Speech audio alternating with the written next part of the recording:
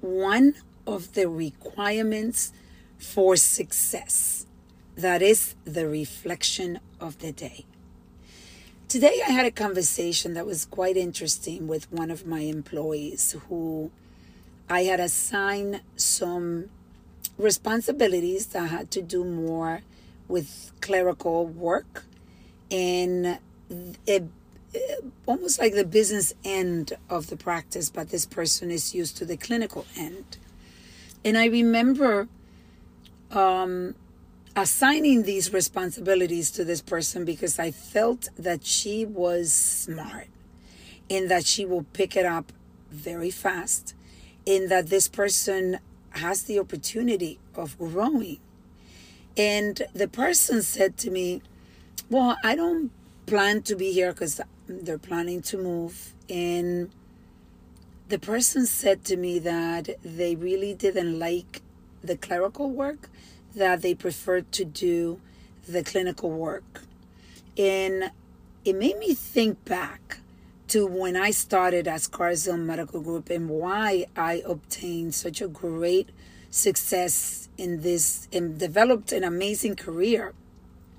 And part of that is that I will never say no. I was hungry for knowledge.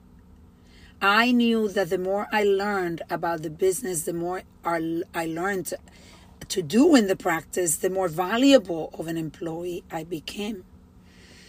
And I see how people that have tremendous potential, because they definitely have the smartness, they limit themselves by not wanting to do the things that they don't like to do.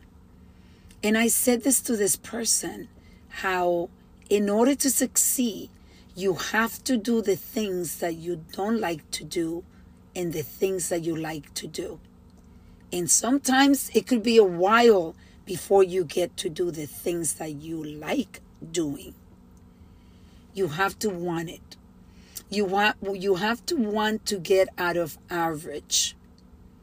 Because our past, we make these decisions, and I keep repeating this because it's definitely a very powerful concept. We make 95% of the decisions with our subconscious mind. And that is from our past.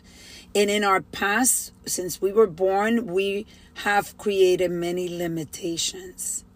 And if you don't become aware of those limitations, how it is affecting your present, then you will continue to live an average life. And if that average life is making you happy, it's okay. The problem is that many smart people are stuck because of their subconscious mind. And they don't want to do the things that they don't like to do. So today I am inviting you to reflect on, what are you saying no to? It's a powerful thought. Stop, reflect, reset, and reconnect in order to achieve the success that you're looking for.